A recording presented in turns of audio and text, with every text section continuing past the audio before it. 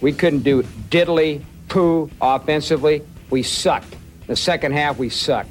We got our ass totally kicked in the second half. That's what it boiled down to. It was a horse performance in the second half. Horse. I'm totally embarrassed and totally ashamed. I slowly am starting to think that Jim Moore is becoming university spokesman, and that's not a good thing. I hate that I have to play that every Monday now. I know it. And sometimes, like today, it really hit hard. It's like, okay, I think that was from about 30 years ago, but it really sounds like it was what most people were saying walking out of the LNC on Saturday night after that second half. Yeah, started off good. We're hitting some shots. What they made, it was 6 or 7 threes in the first half. Dude, they were up 11 with like 2.5 minutes left in the first half. It was going great. It was going perfect. We're going to win for Billy. The crowd, there's a lot of KU fans there, but the OU fans are in this thing. Here's your chance for your biggest signature win. It started off perfect. Yeah. And then, we can talk about a lot of stuff in that basketball game, kind of how the season has unfolded.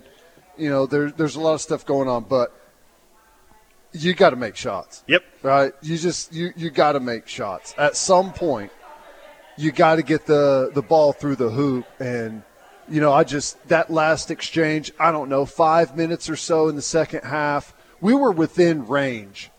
We weren't playing great, but we were within range. And I think we missed 2 wide open threes, a little mid-range jumper. And off all of those misses, Kansas went right down and got a bucket. And I think maybe the sequence that you're talking about, or maybe there was multiple of these in the second half, but OU gets down 7, 8, something like that, and there were back-to-back possessions where OU had a good look at it from three. And they missed both of them. Yep. I'm thinking to myself, if you hit those 2 right there, then all of a sudden it's a 2-point game, crowd's back in it. But, 4 of 22, 1 of 11 from 3 in the second half, that's – even for a team that's been terrible on the road, that's not going to get it done.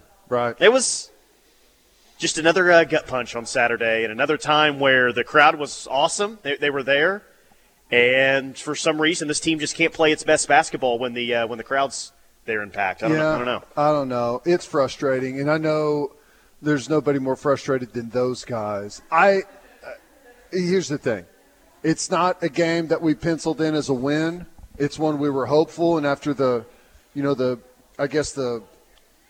first third of the game, it felt like, okay, we've got something here, and then you kind of fell apart. But I still believe that this team's going to be playing really good basketball when they get out of conference. If we can get to the NCAA tournament, which, we've talked about isn't just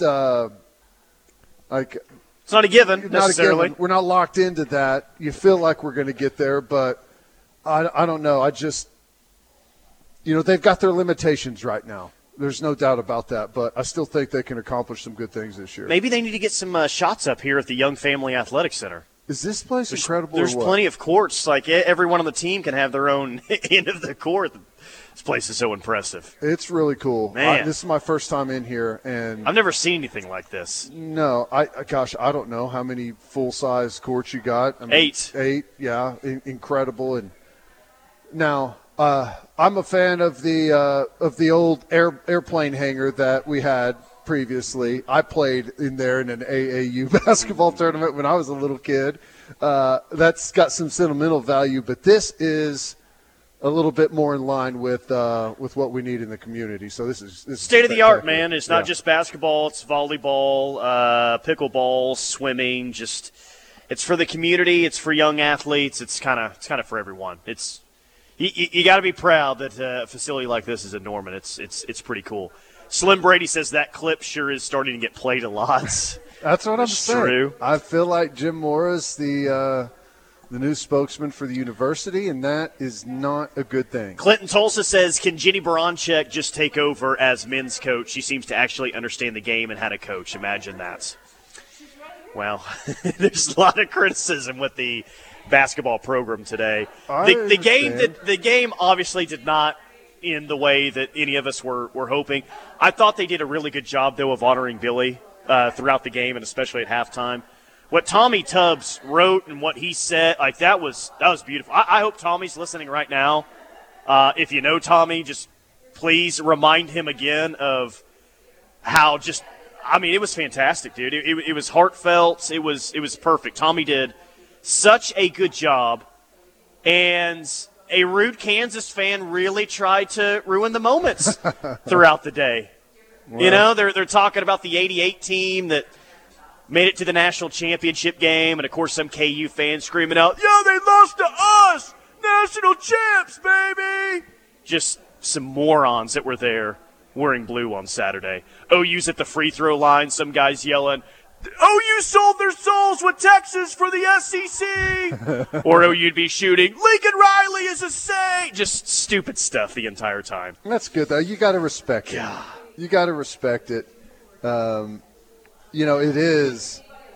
is kind of funny that you got a bunch of Kansas fans and you're talking about the '88 season and Kansas happens to be there. It's like, oh, yeah, congratulations. Well, let's just let us honor Billy, okay? Show some respect, please. Everyone knows who won the '88 championship, all right? Right. Just show a little respect and let's let Billy have his moment where, his name's going up in the rafters. Yeah. It's annoyed me a little bit. But we'll get back to basketball because this is on the OU Insider Twitter page. And Parker and I were talking about or I was trying to guess who the next general manager or who the general manager of the OU football program is going to be.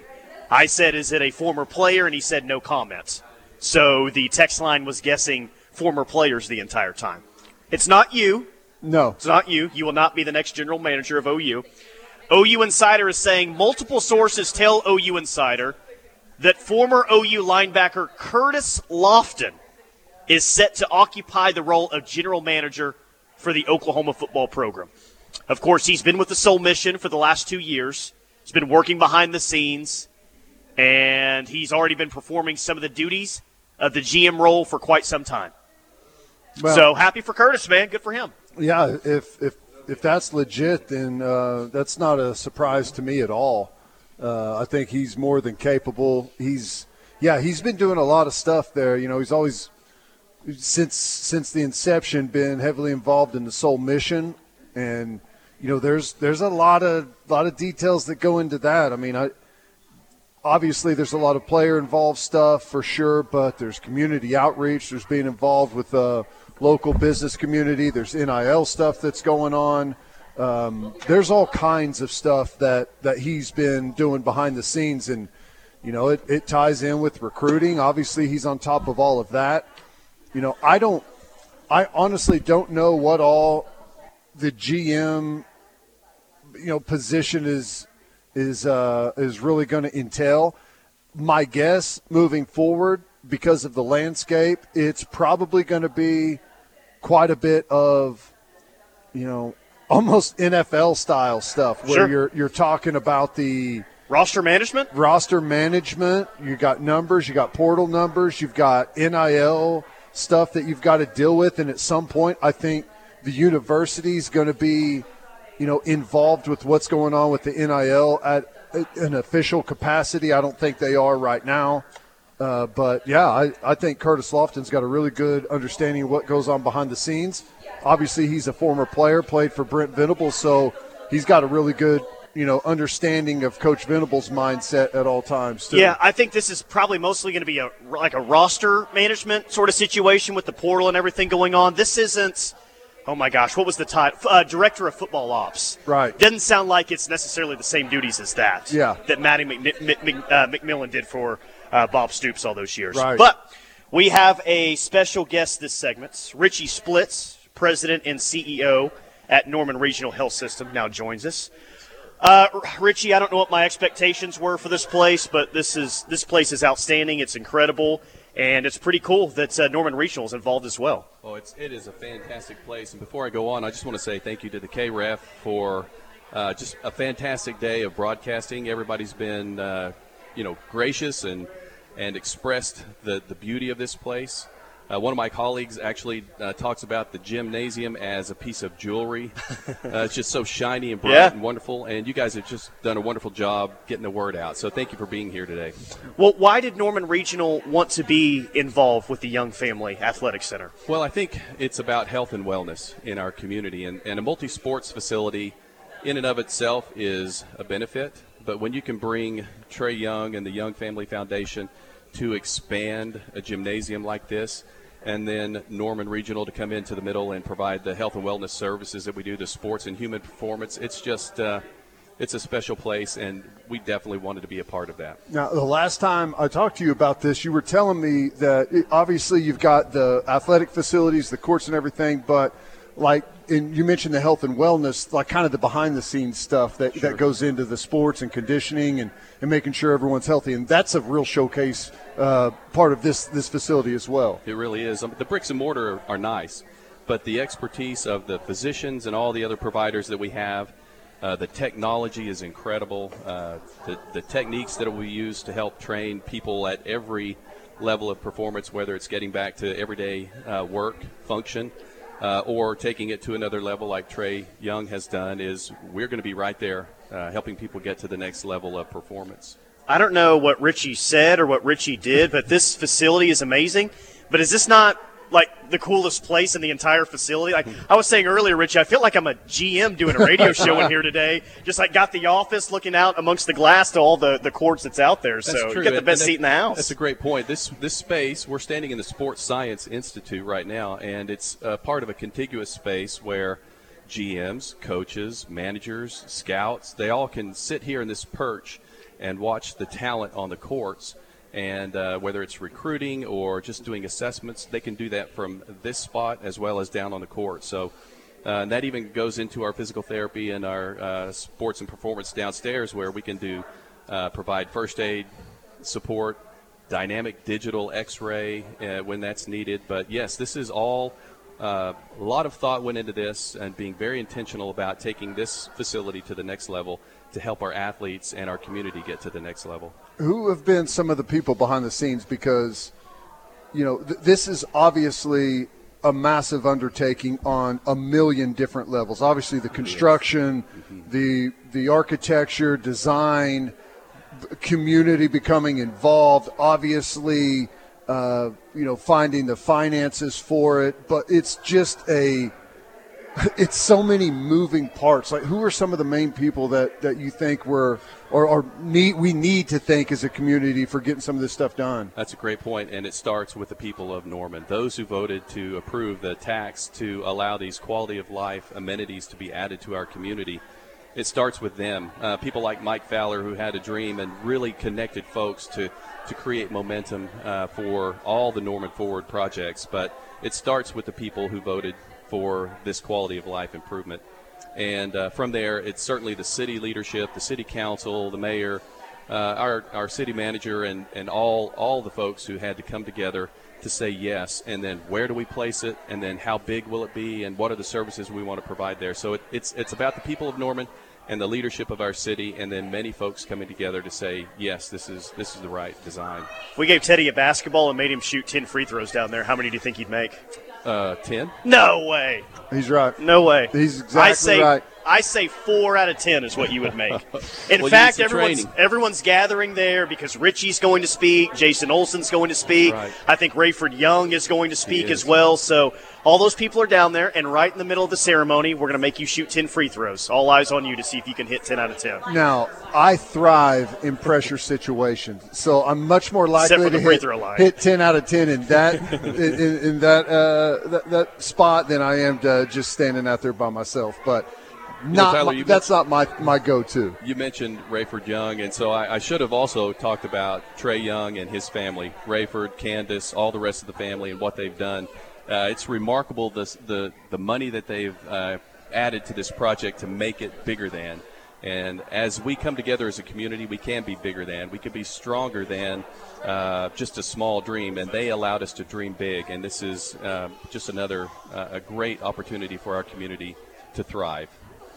And the team that you have at Norman Regionals, just fantastic. They are. You've got the All-Star team. The All-Star game was last night, the All-Star weekend, and Trey was a part of that. I thought he was going to win the three-point contest. So close. Richie, you have assembled an All-Star team over at Norman Regional. They are great people. We call them healers, and they truly are healers focused on helping you get to reach your maximum potential. Well, thanks for coming over and speaking with us. Happy to be here, and great job today. Keep up the good work. You guys do a wonderful job. There you appreciate go. you. Richie Splitt, CEO of Norman Regional. We'll take a timeout. Back for more here at the Young Family Athletic Center right here in Norman. Keep it locked on the Ref. It is the Rush on the Ref. Tyler McComas, Teddy Lehman, 405-651-3439 is the Knippelmeyer Chevrolet text line. I mean, I had a lot of content for us today. OU softball, OU baseball, OU basketball, J.R. Sandlin going to SMU, Steve Sarkisian gets a raise, spring ball battle, best quarterback, wide receiver duo of all time since Fox College Football had a post that had Landry Jones and Ryan Broyles in it. But I guess the big story of the day has to be this Curtis Lofton news, right? OU Insider reporting that Curtis Lofton is set to occupy the role of general manager for the Oklahoma football program. So it's like two stories in one there. Right. One, Curtis Lofton is getting elevated within the program. Two, OU now has a new title, general manager. Yeah, see, I guess that's what that was what I was about to ask, because this is all because of Sandlin's departure, right? Yeah, he's going to SMU, GM at SMU. And what was his title here? He was just recruiting coordinator, right? Basically, yeah. Okay. So, all right. Well, I think that Curtis Lofton he's like the perfect spot where, number one, he's got a ton of credibility. Was an amazing player at OU, had a fantastic NFL career. He really did. So, like, he holds a lot of respect from the guys that are coming in because he's been there, done that. He understands what the transition is all about. He understands, like, whenever he says something about NIL and the NFL and which is better, and, you know, it carries a lot of weight. He also understands talent. He can see talent. He can, you know, identify talent. He can help scout talent, whether it's high school talent, whether it's portal talent. And, you know, one of the best things of all is he speaks Brent Venables' language, understands the man inside and out, but he also he's in a position where he's not a yes man, if that makes sense. Whenever you ask Curtis Lofton, and I'm saying this from inside the program, when you ask his opinion on something, he's going to tell you his opinion. He is not going to tell you what. Well, that's what you need at that spot. Exactly. There. Yes. He's not going to say what he thinks the head man wants to hear. He's going to say what he thinks, and he's super smart. If this is in fact a hire as it's being reported, I can't say enough positive things about it. Well, you know, and going back to he says what he thinks, not just what everyone wants to hear. I think that that's an incredible thing for a role like general manager. And maybe why I think that's probably just his personality, maybe a little bit, right, as to why that's the case. But he's a guy, too, that he wants this job, but he doesn't necessarily need this job financially with the spot that he's in, right? Well, yeah, he wants to be around OU. He wants a title. He wants to help out Brent. But if he wanted to just sit back and he likes to play golf, right? Apparently he's a really good golfer. If that's what he wanted to do, he'd probably do that for the rest of his life. So I feel like it's a good fit from both sides. What it feels like to me. At times you can run into problems, and this isn't just a sports thing, it's really everything. It's business, it's whatever. Whenever you have some people that are really ambitious, right? They want to climb the ladder. They want recognition. They want, you know, more money, all of those things. And I'm not saying that those are bad things, but they can be bad things, right? Instead of maybe doing what you ultimately think is right, you do what advances you in that career. So I don't think you're going to get any of that from Curtis Lofton. That's why I still say if that's the hire, I could not be behind it any more than I am right now, 100%. J.R. Sandlin, like we said, director of on-campus recruiting, he's headed to SMU to be the GM there. And it's still – it's crazy to think just how much of a – like how how much people are spending on their college football programs these days. Now, those college football programs are netting the athletic department, the universities, a lot of money. But 20 years ago when you're playing, man, the head coach might make 1.5, maybe close to $2 million. You didn't have all these additional staffers. Like, now we're creating roles with creating new titles that have never been there before with college football programs. It's just more of a serious business than it feels like it ever has been. Yeah. With just the money that's there. More money, more problems. Right? That's true. And as you continue to bring in more and more revenue, there's more and more, situations that need managed and managed properly. And I don't know. It is wild how big the program and behind the scenes, the administration, the football operations, and everything has absolutely ballooned. And it's not a bad thing. I think it can be obviously a really good thing. It wasn't very long ago where it was, as you mentioned, it was the coaching staff, the strength and conditioning staff, and the training staff, the medical staff. And behind that, really all you had was like clerical staff that handled a lot of stuff.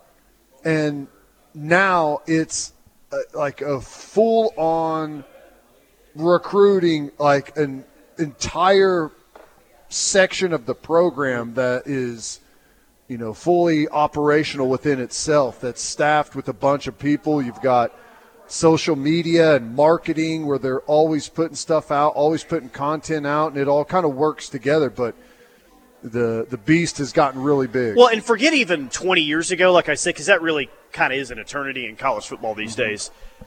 But it's been, like, before Brent got here, like all these additional titles that we're talking about right now, those didn't really exist until Brent got the job here. Right.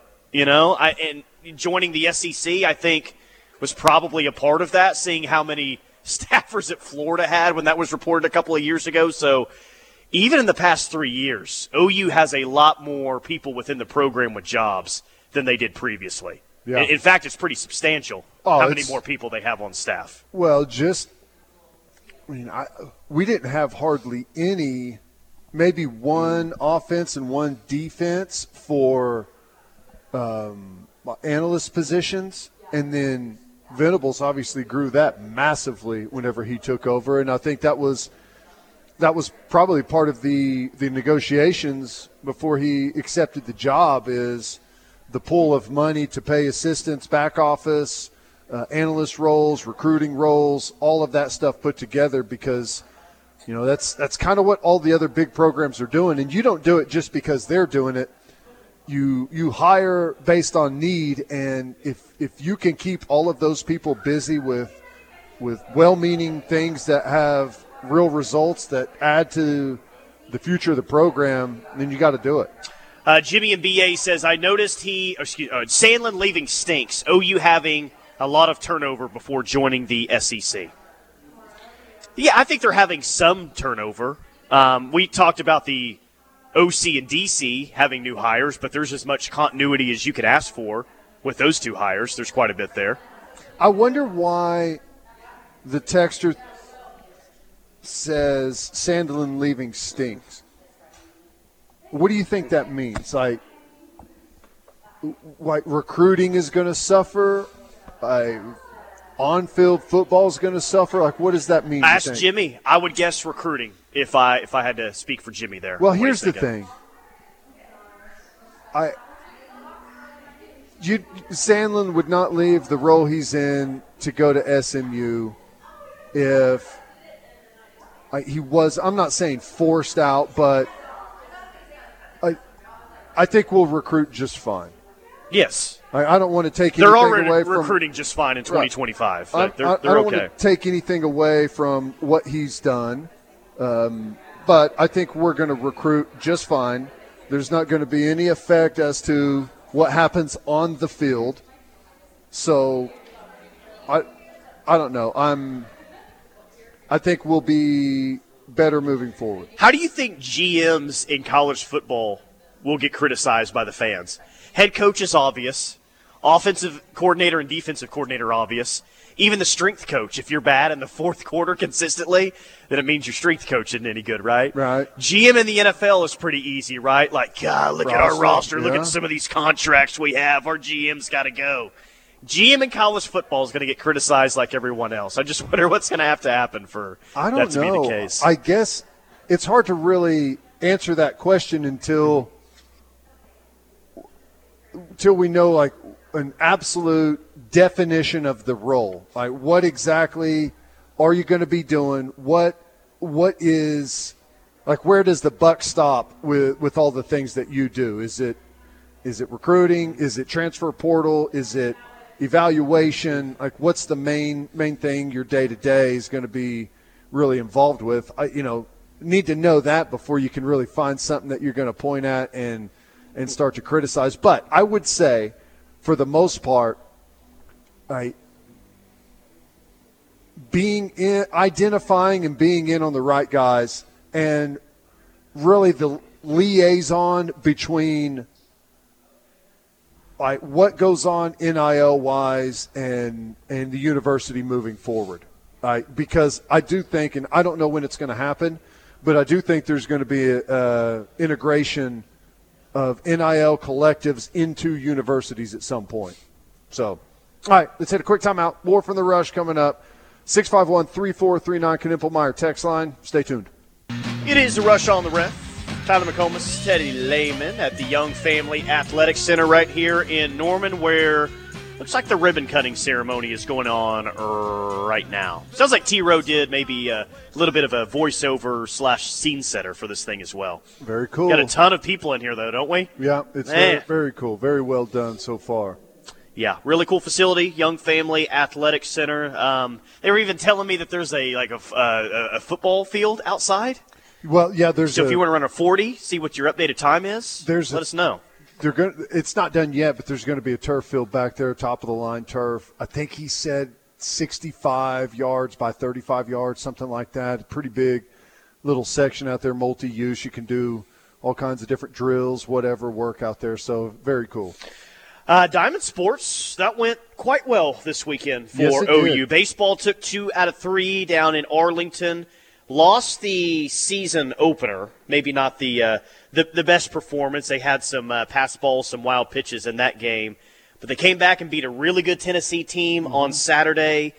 Came back to beat Nebraska. Walk-off Jackson Willits. Well, that was his first hit in an OU uniform, and it's a walk-off in a big league ballpark. That's pretty awesome. And his dad's on the staff, and he played. That's pretty awesome. Yeah, and I don't know, just – I didn't see it, but just kind of reading up on what went down, it sounded like he had been, I don't know, maybe struggling may not be the right word for it, but probably a really good confidence booster at a good time. Oh, are you kidding me? Yeah. For a true freshman who was your opening day starting shortstop? That's man. Awesome. I mean, the kid can play, there's no doubt, but baseball is so much about confidence. And even for a kid that's got all the talent in the world and has a very high ceiling, it's different, man, when you step up in competition like that. And for a confidence boost to get a hit in a game like that, that's big time, man. It's big time for him. You can be a really good player and still go through some moments of self-doubt, and to have some awesome moments in some big-time games early in the year, to verify to yourself that you deserve to be there can be really reassuring and spark something for you. Boy, it looks like Spikerman is scoring a bunch of runs from that leadoff spot, like you'd hope. Yeah, he didn't have his best offensive year last year, and there were pretty high expectations for him after he was like a key piece of that run to Omaha when the team made the national championship series. But he's off to a heck of a start this year already. I mean, he's a really good. It feels like, and it's early on. They played 3 games, but his best year could be this year. Yeah, I think he in the Nebraska game. I think he was 3 for 5, scored 3 runs, and obviously they're going to be really dangerous on the base pass, which is awesome. Exciting stuff from them, man. Drew from Flower Mound says 41 strikeouts. Our pitching depth is drastically better than last year. Went to Oregon and Nebraska game. It was fun. Yeah, Sooners are 2-1 to start the year, and they've got a fun non-conference schedule, and they'll get back to it this week. Softball. It's officially 365 days since OU softball last lost a softball game. Wow. Full year since OU lost a game. That's against crazy. Baylor. That's crazy. That's impressive. And you never know what could happen. Hiccups can take place. You can go out and not have it. You can have injuries. You can have illness. All kinds of different stuff can show up over a year. So to be able to go on that type of run is incredibly impressive. And who knows what the future holds. We've talked about the schedule this year is not going to be nearly as difficult as it was last year, which, I don't know if that's a good thing, bad thing, whatever, but the opportunity is there to extend this thing for quite some time. Yeah, you play Texas in April. I think Texas might be the second best team in the sport this year. Georgia's really good as well, but Texas is, I think they're 7-0 to start the year. They've beaten Tennessee, beaten UCLA a couple of times, beaten Stanford. They're really good, but you don't play Texas until early April, so there's some time before you go down to Austin and play that series. I put out the latest episode of the Diamond Envy podcast earlier today, and I guess with every podcast episode and probably on this show, we're going to start using the Patty scale because she asked her team after the weekend in Mexico, what do you guys think on the 10 scale? 10 being the best, how well do you think you played in that first weekend? And she said that they got a lot of 4s, a lot of 5s, and a few 6s. So you go, what would you go, 5-0 on the weekend? But maybe offensively you weren't as consistent as you want to be. Pitching was outstanding. I'm going to go with a 6 on the Patty scale for how well they You they think played it was this week. a 6? I say it was a 6 because the pitching was so good. Multiple pitchers, multiple great outings. They were really good in the circle this weekend. Not a who's who of competition, though McNeese was in a super regional last year. You played McNeese twice. But I'm going to go with the 6. So, okay, why just a 6, though? Because, like I said, offensively there were really some lulls. Like, for instance, the first game you played Central Arkansas. And if you're just box score watching, you won that game 9-0 in 5 innings. Did what they needed to do against a team like Central Arkansas. Yeah, but the game was 0-0 in the bottom of the 4th inning. Okay. And that's probably looking at it from the negative side.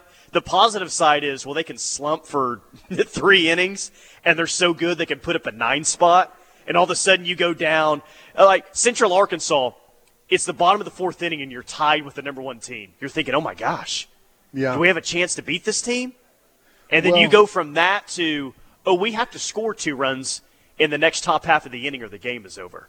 If I remember from previous years, the second time through the lineup is whenever it becomes incredibly dangerous for opposing pitchers, right? Whenever they get to see you for the second time and maybe even a third time. But not saying that the pitching is at a level to where it should be like that. But, I feel like you're grading on a championship curve. That's what they are, dude. No, they're not. They are a championship team, the unanimous number 1 team. Yes, I grade very strict when it comes to this squad. They are not a championship team. Last year was a championship team. This year, I guess the only championship they have so far this year is whatever the Invitational was. They won that, okay? You're grading them off of what a World Series. I'm grading them off what they would grade themselves.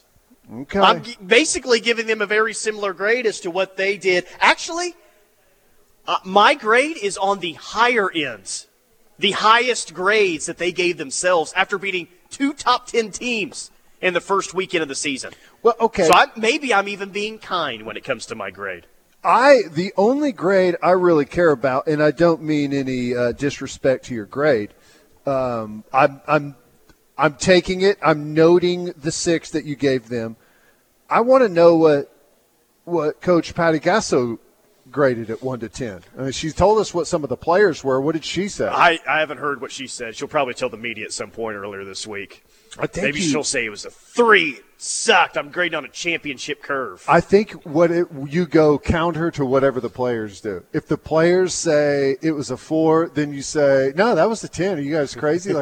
Just to keep them guessing to where they don't know what to 5-0, guys. What are we doing? 62 straight. Can there be anything better than winning the game? That's really the ultimate goal here. That is It is interesting, though, that whenever the standard has become what it's become there, the players understand it, and even whenever you win, you can be happy and celebrate the win, but everyone on the team understands, whether it's verbalized, whether people are talking about it or not, they know that it's not good enough. Yeah, well, they only won 3-0. What's going on? Did the cold weather affect him? What's up with that? They only won 3-0. Well, 614 says the lineup shakeup was a wake-up call. She said it in the pregame with Plank. Yeah, well, I mean, you can speak to this much better than I can. Like, the result of the game, like the score, doesn't always. You can win a game 10-0, but it can be filled with base running errors, fielding errors, just small little decisions that maybe to the untrained eye you don't even pick up. But whether it was a coaching point that someone missed, or how they knew a pitcher was going to throw to them, or how they were supposed to throw to a specific batter and they were missing their spots. I mean, there's all kinds of things. And that's why I think the best example of what you're saying is that first game they played. Yeah. Again, it was 0-0 in the bottom of the fourth inning. Mm-hmm. Now, they're still so good that they can put up a 9 spot, and then the game's over 3 outs later. Like, that's how good they are. That's the upper end. I'm just going to guess that Patty just wants to see, like, not that you're going to complain about a 9 spot, right, but you'd like to see a little bit more consistency offensively throughout the game. Like, the game on Saturday night, they left 10 runners on base. That's a lot, dude. Yeah. That's a lot. I don't think that she's probably proud of leaving 10 runners on base in one game. No, that's well, I don't know. I'm anxious to see how they develop because, they mix the lineup a little bit, and it could take a little bit of time for this team to really hit their main stride. It might. And in the circle, they were good, man. Kelly Maxwell's a star. Nicole May was really good this weekend, but Kelly Maxwell is. Is she going to be their? Is Maxwell going to be their number one starter? Yeah. You think that's how it's going to end up? I do. Nicole May. And I think that you're kind of already.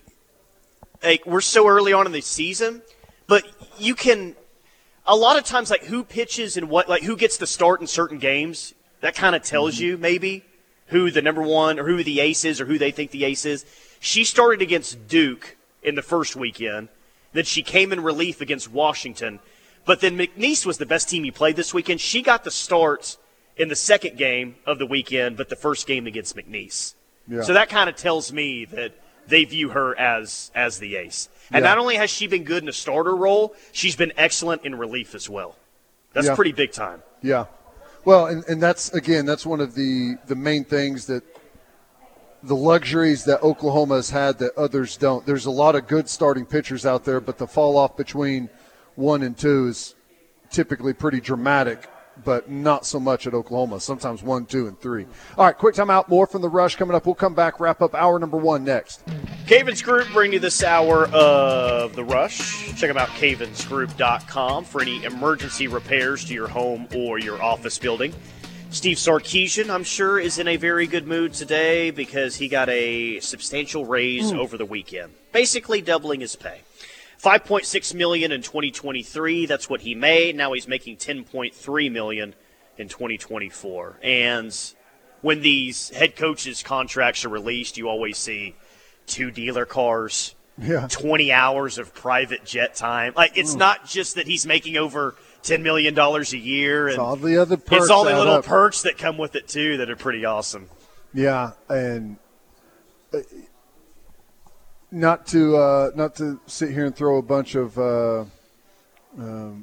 goodwill towards Texas, but they did it right. They made a hire. They paid him a competitive amount and said, let's wait and see how it goes before we pay a 10-year, $10 million a year contract out of nowhere. Let's see how this thing goes. And as I see it from where I am, it's a long ways away. Don't really know the inner workings of what's going on there at Texas. But for the most part, I've seen a tougher football team, a more disciplined football team, really good systems offensively and defensively. Sark has put together a really good coaching staff. They've recruited well. It feels like they've coordinated with their NIL collective to do some really good stuff in the transfer portal and in recruiting as well.